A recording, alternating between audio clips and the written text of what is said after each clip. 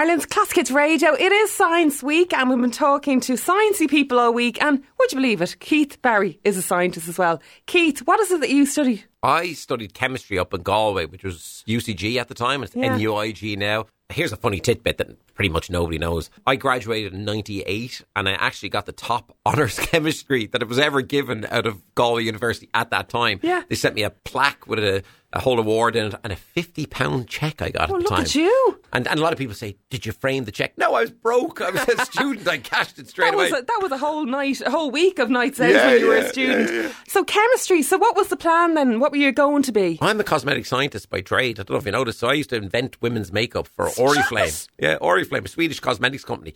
So I invented, I remember, a biphasic eye makeup remover. You don't see them that often these days, where the oil is floating on the water and you shake them up first before you know what I'm talking about? Yeah, you don't see them that much. So I invented one of those, and then I had a whole men's care range, you know, oils and emulsions and creams for men. So yeah, I used to ask, would you believe this? When I was 22, I used to look after full-scale production in Poland for Oriflame, and here's a gas thing, right? This is something, an inside track on cosmetics real quick.